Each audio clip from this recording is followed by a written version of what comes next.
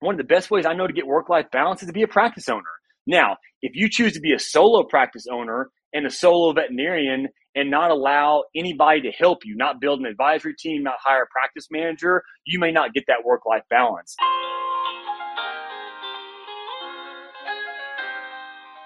Is private practice ownership still a thing? Man, he hopes so. Welcome to a brand new episode of the Veterinary Business Success Show, a part of the VetX Leaders community online. In each episode, we explore ideas and subjects you can use to manage your veterinary practice better and be a better leader. I'm your resident asker of questions, Brendan Howard, and today, the practice-owning consultant, Stith Keiser, with Blue Heron Consulting, is the guy who wants people to know if they want, they can do this ownership thing. Stith fell into vet med the way a lot of you do, family ties, and he kind of fell into a chance to own as a non-doctor after leaving the family business. So here's kind of how that happened. I grew up in veterinary medicine, and my earliest memory, some of its story, was bouncing around in the back of Dad's truck. He's a veterinarian, been retired for years now, but was a veterinarian, and he would load me up in the truck to go pull calves in the middle of the night. So I truly was raised up in the profession. Like many kids of veterinarians, I've been asked a lot, well, did you ever think about being a veterinarian? And certainly Dad and I had that conversation. I was very fortunate to have parents that were very supportive, whichever route. I've certainly met some veterinarians that are burnt out on it and actively tell their kids, you don't want to do what I've done. Choose a different profession. And there's others out there that feel like their kids need to follow in their exact footstep. And I'm not here to give parenting advice, but for me, I was lucky in that mom and dad were both very supportive, pursue it or don't pursue it. Given that I grew up in it, and his dad, his practice shifted from a mixed animal ambulatory into a small animal hospital that he built in a rural small town in Kentucky. He ended up owning a couple of privately owned small hospitals in small towns. And it was that evolution that I watched him go through that really, I'd say, sold me on veterinary medicine. And I did, going through high school, figure, you know what, I'll probably try to go, pre-vet or animal science and try to get into veterinary school. And I remember, Brendan, in high school, senior year, and my veterinary students have heard this story before, but Dad and I were out checking cows on the farm, and he asked me, are you thinking about veterinary school? And I said, yes, sir. I really want to do what you've done. I've loved watching you grow the business. I've loved watching the people piece of it, the operational piece, and all the challenges, and I think fun sometimes that comes along with ownership. And I remember Dad said, if what you're passionate about is people and operations, why put yourself through veterinary school? That moment, senior year of high school, really flipped a switch for me. And I basically decided then, you know what? He's right. I'm passionate about the profession. I'm passionate about what medicine does, obviously, in veterinary medicine. But my passion is not clinical medicine. My passion is everything else that has to happen so that we can deliver, offer that best quality of care, no matter how a certain hospital defines quality of care.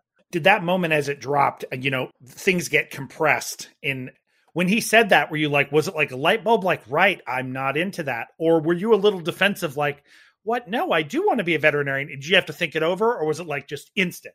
It was instant. And then I recognized that if I had tried to get into veterinary school, I'd have been doing it because that was the traditional path, not because that was my passion. What I will say, though, is, and my wife's a veterinarian, so for her, she knew from a young age she wanted to be a veterinarian. It was very easy for her to know her path. I'm not saying the path was easy, but right. She knew I got to get these grades in high school. I got to major in this in college. I got to get these grades in college. And so it was very laid out. When we took the veterinary school piece of the puzzle out of the puzzle, it was a bit scary, Brendan, in that all of a sudden the path wasn't as clear. And so I went into undergrad and graduated from undergrad with a degree in business management, which in hindsight has been a blessing, but there was some fear around not having that direct path of I know what my next step's supposed to look like. Right.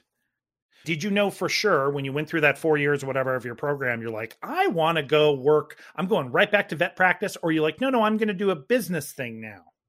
I was thinking about business. What I knew is I didn't want to come back and work for Dad. And that is not a reflection on Dad, not a reflection on the clinic. but at least in the small town America that I grew up in and live in and still love, if I had returned to work for Dad, I'd have always been viewed as, oh, well, that's the doctor's son. And I could have been the best manager in the world or the most incompetent manager of the world. And it wouldn't have mattered because I would have, quote unquote, gotten the job because I was the boss's son. So what I did know was I didn't want to come back and grow up under Dad's shadow, which sounds worse than I mean it to because I have so much respect for him as a mentor too. But I knew I wanted to do something different.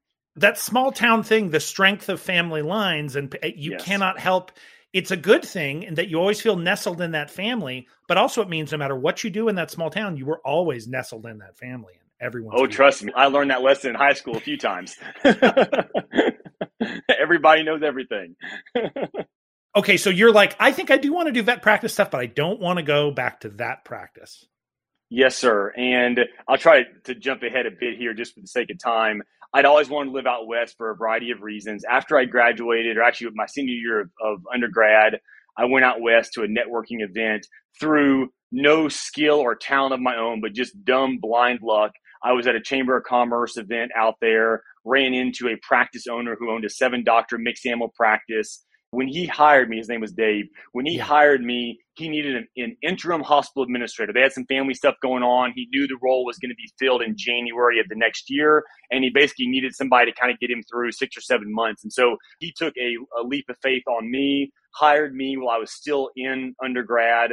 Towards the end, it was April of my senior year, started working for him remotely. And then as soon as I graduated, I moved out west, settled down there, and stepped into the hospital administrator role for his hospital. That's interesting there. I see now that first we had, I hope this will come out soon enough where we'll be still talking about the Great Resignation. So everybody talks about this Great Resignation. And then of course, everybody starts pitching it as the Great Regret as inflation is going up. And then we worry about layoffs. We're hearing that job offers getting rescinded. So we hear people moving out places and then, hey, the job's not there. I think it's interesting that you're like, I'm going to take this leap. You know, this is a temporary, at least this is supposed to be just a temporary job. Right. Did that wig you out at all? Like, no, I'm going to get out there. This is my leap. I'm going to get out there. And if that job doesn't turn into permanent, something else will. It's a good question. I probably didn't overthink it at the time, which is good because I probably would have panicked. Before I went to that Chamber of Commerce event, this is going to show my age, I went through the yellow pages and I sent letters to about 40 different companies, consulting companies in different industries, because I figured consulting would be an easy way to kind of get my foot in the door. So it wasn't hospital specific. And this connection, the recommendation to go to the Chamber of Commerce event where I met Dave was a recommendation actually from a consulting company that I reached out to that was not hiring and said, hey, we recommend if you want to meet people in the area, go do this event. And I guess I felt like that some of those connections I had made and tried really hard to nurture during that process, if I didn't have another opportunity in January when I needed to transition out of Dave's, I was hoping that if I maintained those relationships in a genuine way, another door would open. Okay. Yes, it does make sense. Okay, now it doesn't sound so crazy. No, that sounds like a good plan. But I could see also how you said anxiety and fear might have overwhelmed me if I dwelled too much on, I don't really know what my long-term plan is when I get there. It's not all locked in. So, okay. Yes, sir. You have that temporary job. How does your career spin out from there in management and ownership and consulting? Sure. There's been 3 major turning points, if you will, in my career. And I'm going to hit them all fairly quickly, but then happy to slow down for any of it. Knowing that the opportunity with Dave was short term, I knew I needed to do something else. I was driving home from the clinic one night and I heard on the radio a commercial for eHarmony.com, if you remember that old dating site. Yeah. Yep. So what intrigued me about eHarmony was they focused, I actually never used the site for better or for worse, but they focused on compatibility was their marketing.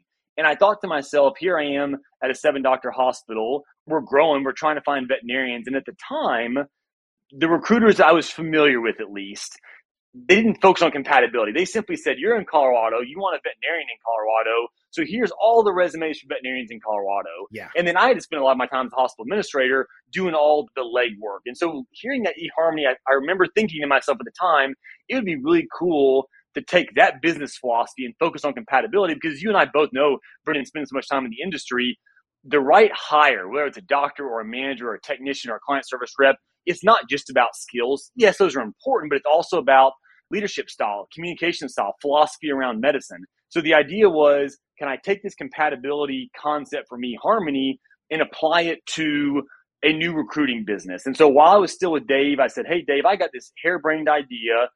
Pick it apart for me. You're a practice owner. I was not at the time. And so Dave was instrumental in helping me.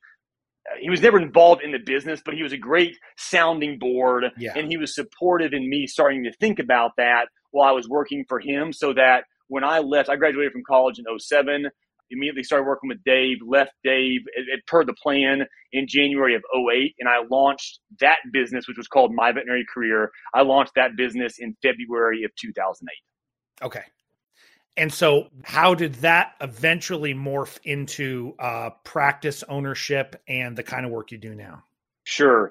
The My Veterinary Career was really focused. We were hired by hospitals. Everything we did was free for candidates. We no longer have MVC, so this is in no way a sales pitch. We were hired by employers.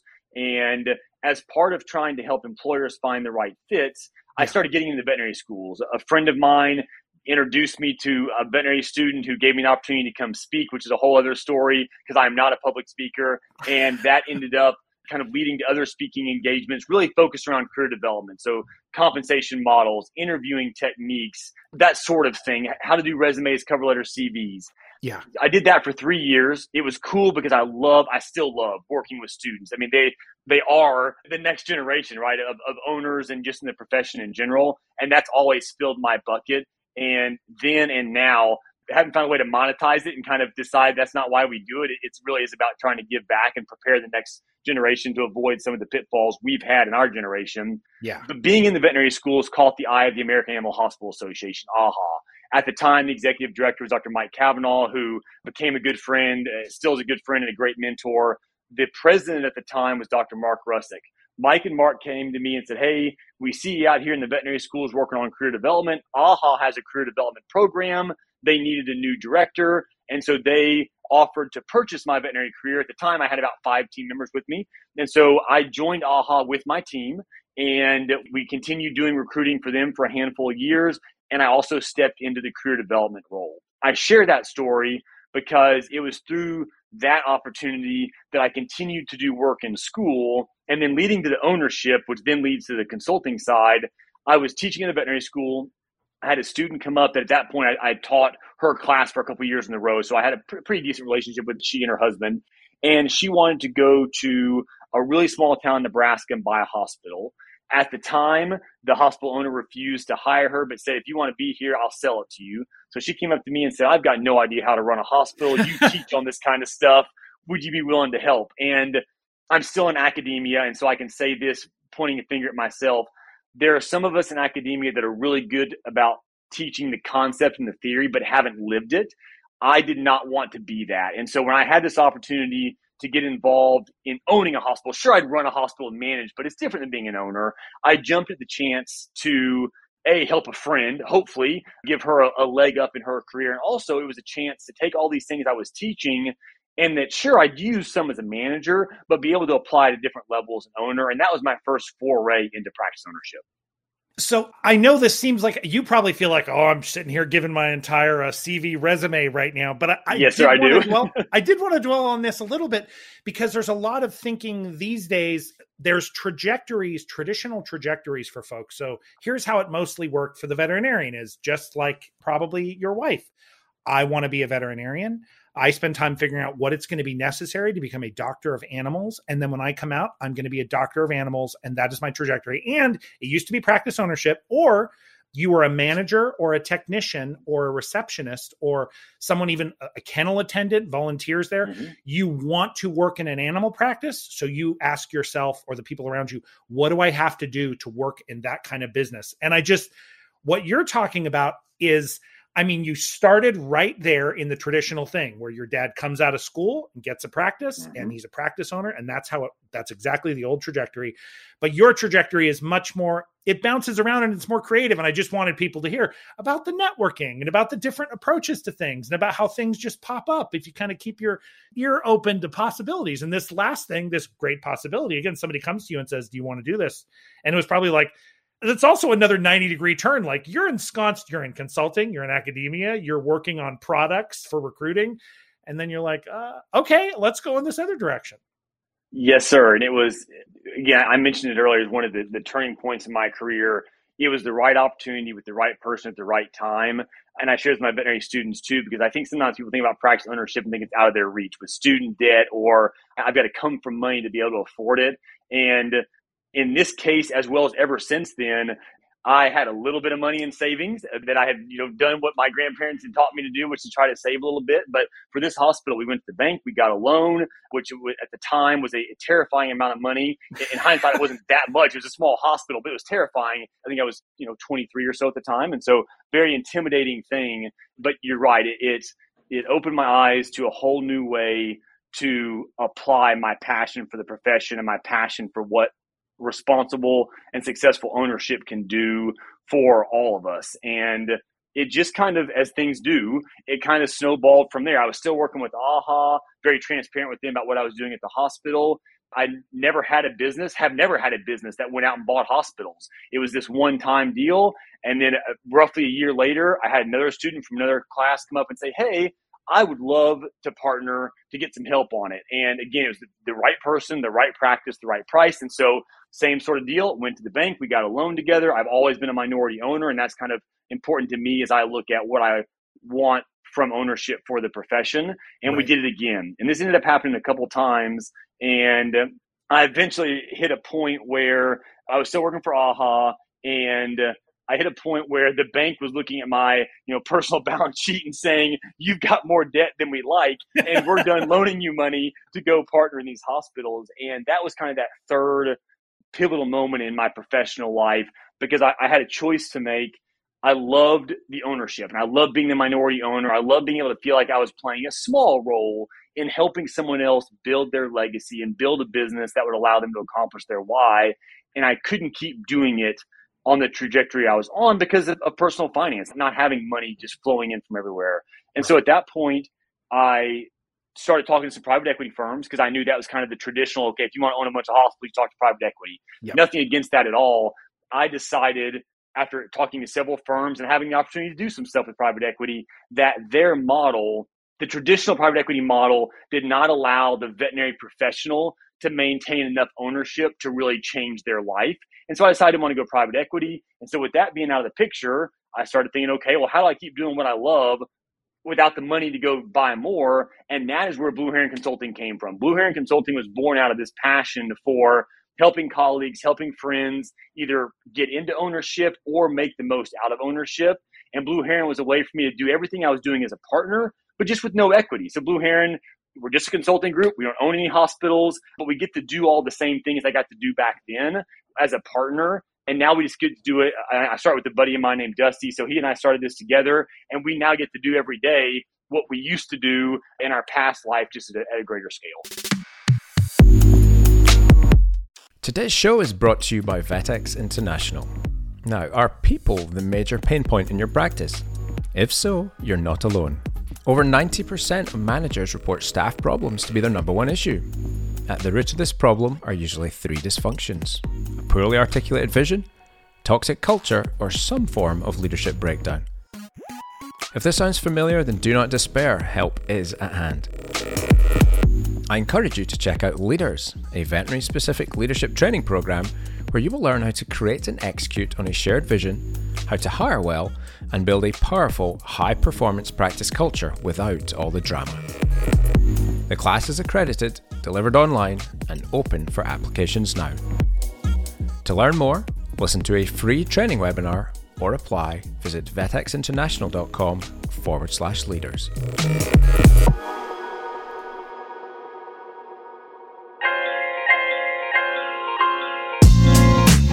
Okay, welcome back to the show. I hope you enjoyed part one. Let's get into some more meaty content to help you grow your practice in part two. So let me ask, one of your experiments, your kind of internal personal experiments, was when you were in academia. You know what? I talk about ownership, I talk about management, and I've done management, but I've never actually owned it. So now that you had that experience, now you've maybe gone back to the more consulting management information thing. Is there a part that's lacking when you don't own the practice? How does it feel different to you as you go and talk to these people about these things? I'm incredibly lucky on a lot of levels, but with regard to your question, in two specific ways. Number one, I still own a handful of hospitals. I'm still a minority owner in a handful of hospitals. And so I've been able to hold on to that. And so I haven't lost that experience. I haven't lost that reward, if you will. When I say reward, I think a lot of people think money. I don't mean money. I mean, what I love about being in a partnership is the highs are more fun together and the lows are more tolerable. So what I love most about ownership is not just the financial piece of it, but it's about building something with a partner, with someone that usually becomes a really good friend. So I still get to do that.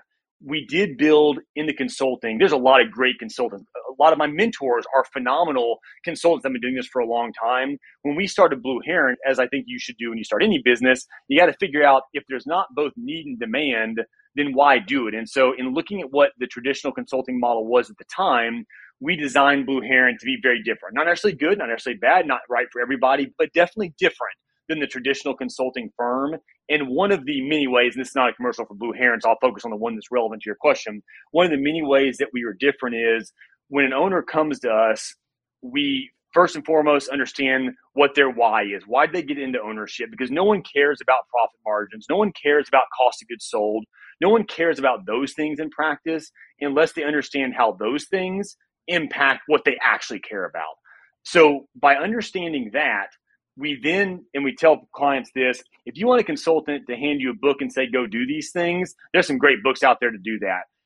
When we consult with somebody, we take on the coaching role and we tell them, we are going to act like we're your partner. We don't own a dime of your business. It is your business, but we are going to treat you like a partner. And that comes with the guiding, it comes with the accountability. So to answer your question, Brendan, I've been able to keep that partnership mentality because some people that want help, when they recognize what change looks like, they decide that change is not worth what they thought they wanted. Sure. So by being able to come to someone and say, look, I'm not just here to hop on the phone once a week and listen and tell you what you should do.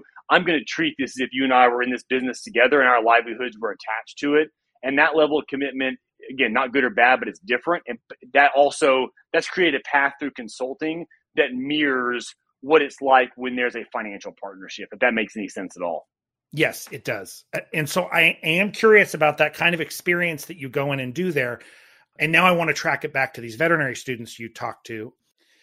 What barriers do you see for veterinary students? My impression was that people were so I don't want to focus on the people skills and I want to focus on the business. So there was less and less interest in practice ownership. And now you mentioned another thing, which is as the cost of education goes up, then people, just like you had that sticker shock as you were looking at these initial loans for that first time. Holy moly, that's a big loan to start a business. People are like, look, I already have this massive school debt, even though everyone will tell them till they're blue in the face, that's quote unquote, oh, that's good debt. That's good debt. Mm-hmm. You don't have to worry about that. But it's still a massive number. And so they turn away from practice ownership because of that, or because they think, I'm not big into the people management and the HR and the financial part of this. So I don't want to own. There's another reason I don't want to own, or they're scared. Like, this is scary. I don't want to take out that big loan regardless. I don't want to be the one responsible. What seem like the barriers are there? And why do you still think, oh no, this is great. If you think you want to be a veterinary practice owner, you still should. Why would you just, maybe I'll just stick it in. Why would you describe yourself as bullish on, no, if you want to be a practice owner, you should go be a practice owner? Yeah. So I am bullish, and I'm bullish not because it's right for everybody. And I tell all of our students that I'm not advocating that ownership is the right path. It is not the right path for everybody. It really does come down to, why did you choose this profession? What does success look like to you in all the different levels, right? Success, there can be a financial piece, there can be a emotional piece, there can be a family piece, there can be a faith piece maybe. So what does success look like? And until an individual answers those questions, what's my why? What does success look like? And what kind of mark, if any, do I want to leave on this profession? I think it's hard to say that ownership is right or wrong for an individual. That being said, I don't think a lot of our colleagues ask themselves those questions. What is my why? What does success look like? What mark, if any, do I want to leave on this profession? So I start there. The biggest challenge to the next generation of owners when it comes to should I pursue it is probably my dad's generation. And again, I share this with my veterinary students. I still teach at a couple of veterinary schools. And so I share this story with them. Growing up, again, I came from an amazing family, but I vividly remember a lot of my dad's colleagues, they were the stereotypical, burnt out, divorced, alcoholic veterinarians who worked 100 hours a week and did everything. And that does not appeal, rightfully so, to the majority of veterinarians. And so I think the biggest challenge or barrier to someone considering ownership is the model that it used to look like. And to answer your question, Brendan, on why am I bullish, that model, sure, you can still choose that model. And there are some people that do. Yes. That model of ownership, I think, is at least partially to blame for why our profession is dealing with some of the challenges that we are. And I tell students, 99% of that setup of ownership is your own choice. If you want to be the type A, I got to do everything micromanage and I'm going to do nothing but work my life away, you can make that choice. Some people certainly do, but that's a choice you make. What I love about ownership now, and I'm seeing this every single day, is ownership. People talk about work-life balance. One of the best ways I know to get work-life balance is to be a practice owner. Now, if you choose to be a solo practice owner and a solo veterinarian and not allow anybody to help you, not build an advisory team, not hire a practice manager, you may not get that work-life balance. But the veterinarians that I know that are owners that are successful and how they define success, they've created that because they have a very clear sense of their why. They know exactly what success looks like to them and their families. They know what mark they want to leave on the profession. And then they build a practice or buy a practice that allows them to create that. And there's a great book out there. And of course, now I'm blanking on it. But it's a book of entrepreneurship and working in the business versus is the E-Myth. I'm sorry, the E-Myth. And there's also an E-Myth Revisited and an E-Myth Veterinarian that was co-authored by one of our colleagues. So E-Myth is a great book. And it really gets to the heart of what you mentioned a minute ago, Brendan, of a lot of people that get into any kind of ownership, they get into it because they're passionate about working in the business, not on it. Successful owners, you can be passionate about the medicine, don't get me wrong, but they're also passionate about working on the business. And those are the people that I see find the most success. You don't have to be the benefits administrator. You don't have to be the practice manager. You don't have to deal with the HR. We have the opportunity. We as practice owners, doesn't matter if you're a veterinarian or a technician or a practice manager or a kennel assistant, practice owners have the ability, if they so choose, to build a team around them to complement where they're weak, or maybe you're not even weak, maybe you still want to do it. And I think that model of practice ownership is the future because I think it addresses a lot of the challenges associated with the prior models. Okay, so let me ask about the possible nightmare that comes out of that very good thing. So the dream is what you just said, which is you're the practice owner, you figure out your why, and then you don't have to do everything. You don't have to micromanage. You can get a team around you. We're in this weird bubble now where it's very hard to get veterinarians. And so maybe, I don't know for sure if practice owners, I would think practice owners, like many other business owners, especially small business owners, maybe this doesn't happen at the corporate level where you can hide behind layers of middle management, but at the average veterinary practice, there is no layers of middle management. So when there are problems, they pound at the top as well. And so the practice owner is working, if they're understaffed, the practice owner, chief veterinarian, is also working way more hours than they want. And this is a crazy time. And this idea, why did I buy into this? Does staffing, is that ever a reason why people tell you, man, I don't know if I want to be practice owner anymore because of, is staffing ever a reason that too much weight is hanging on their shoulders? Are people afraid of that? Yes, sir. It is a reason. And I've got a couple thoughts. I've got a lot of thoughts as you're noticing during this. I've got a couple thoughts on that. One is, you're right. At the end of the day, no matter what a great team you have, the buck does stop with the owner. And if all else falls through, you're right. That owner may be the one stepping in. Maybe they're having to serve as a tech because they're short on techs. Maybe they're having to pick up extra days they were supposed to be off because they've got a doctor out on COVID, right? So I want to acknowledge the reality that you're right. As a practice owner, ultimately, it is your job to fix the problem. That being said, and my experience is all in private practice, so I can't speak towards the corporate side. Sure. On the private practice front, I will say that average hospitals attract and retain average staff. They practice average medicine. They have average efficiencies. And I think I don't consider myself much better than average. So this is not a ding to other people. I strive to be better than that. But I share that philosophy because average is average for a reason, right? It reflects the majority. I see right now hospitals that are hiring multiple doctors at a time that are not having trouble with staffing. And it's because some of it's going to be luck, but I think it's a lot more than that, Brendan. I think the hospitals that are not bogged down or plagued by some of the traditional challenges is actually incredibly intentional. They have built a culture that people want to be a part of. They have built a business model that allows you to pay people. If I can go make $15 an hour at McDonald's, or I can come work for you and work way harder at a veterinary hospital for $12 an hour, right? I mean, I'm not that smart, but even I can do that math.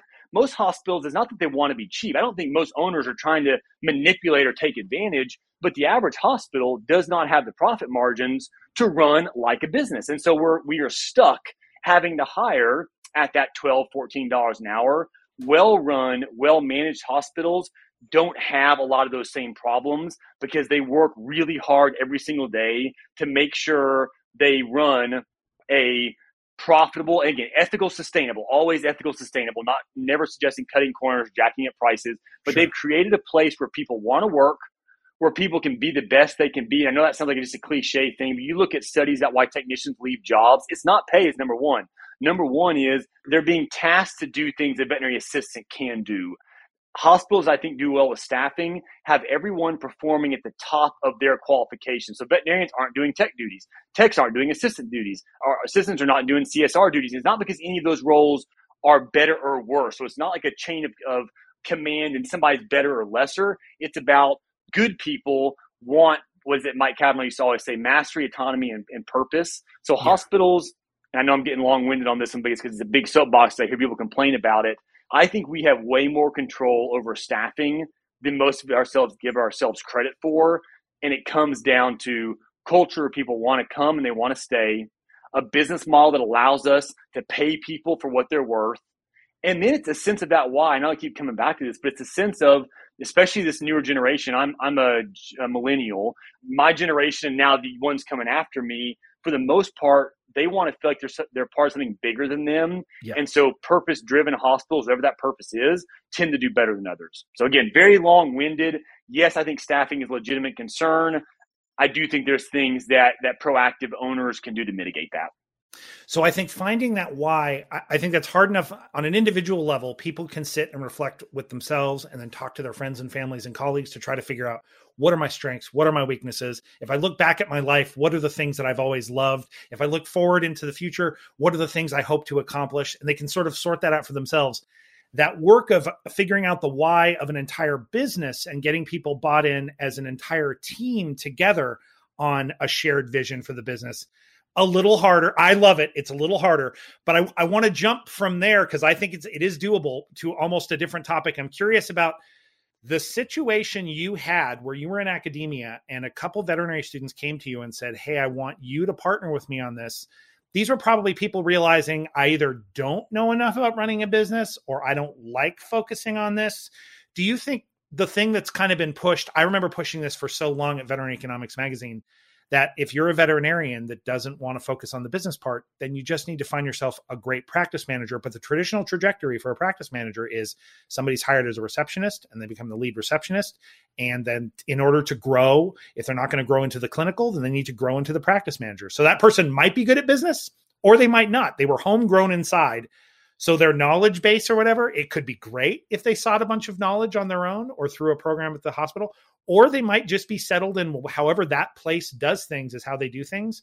Finding a good practice manager, is that a 100% crucial thing? Because that's what your partners, it sounds like they kind of came to you for that. I don't think it has to be a practice manager in title. I think the role has to be filled. I know plenty of veterinarians now that burnt out on clinical practice. And so they're the hospital administrator. They're a veterinarian. They practiced for 20 years and they gravitated towards quote unquote hospital administration and management. I think what you're describing is absolutely traditional. And it's still what in my personal hospital still, I don't serve as a practice manager anymore. Right. We're fortunate to have some amazing managers in each hospital. So I think what you're describing is absolutely the traditional trajectory. But I don't think it has to be a manager. It's just got to be somebody or a collection of somebodies. And I've got a friend who's doing a startup in Arizona right now. He and I had a very similar conversation around, does he hire a manager right out of the gate as a startup when we're watching cash flow? And I say we're just consulting. He's not a partner, just a good friend. So do we hire a manager right out of the gate, or do we try to figure out other ways to fill the responsibilities? And what I try to do and what I encourage anybody, even if you're already in ownership or thinking about getting into it, is don't focus on the who quite yet. Focus on the what. What responsibilities need to be accomplished day in and day out at two levels? What do we have to do to keep the doors open and meet our mission as a hospital? And then I push myself and encourage other people. Yeah. If that's kind of bare minimum, right? This gets us to average, right? Doors are open. We're paying our staff. Correct. We're accomplishing our mission as a hospital. What has to happen day in and day out to be great? What has to happen day in and day out to not get complacent, to get 1% better every day? And we start by making a list of responsibilities. So bookkeeping, the financial reporting, which is different than bookkeeping, the human resources, the operation type stuff. And then we start looking at, okay, these are the responsibilities I need covered. Now, what are my options? Traditionally, and even I think generally now, a lot of those are going to fall on a manager. But they can also fall, I've seen veterinarians where there's 3 or 4 partners that are veterinarians and they'll divvy that up. Sometimes it works well, sometimes it doesn't. I've seen some hospitals where they don't have a hospital administrator and instead they build a leadership team and they're going to have 3 or 4 support staff members that are going to take, this person takes inventory management, this person takes scheduling. Again, sometimes it works, sometimes it doesn't. Sure. But I think that's kind of the concept is what do we need to accomplish? Then let's focus on who can do it. Want to talk to Stith?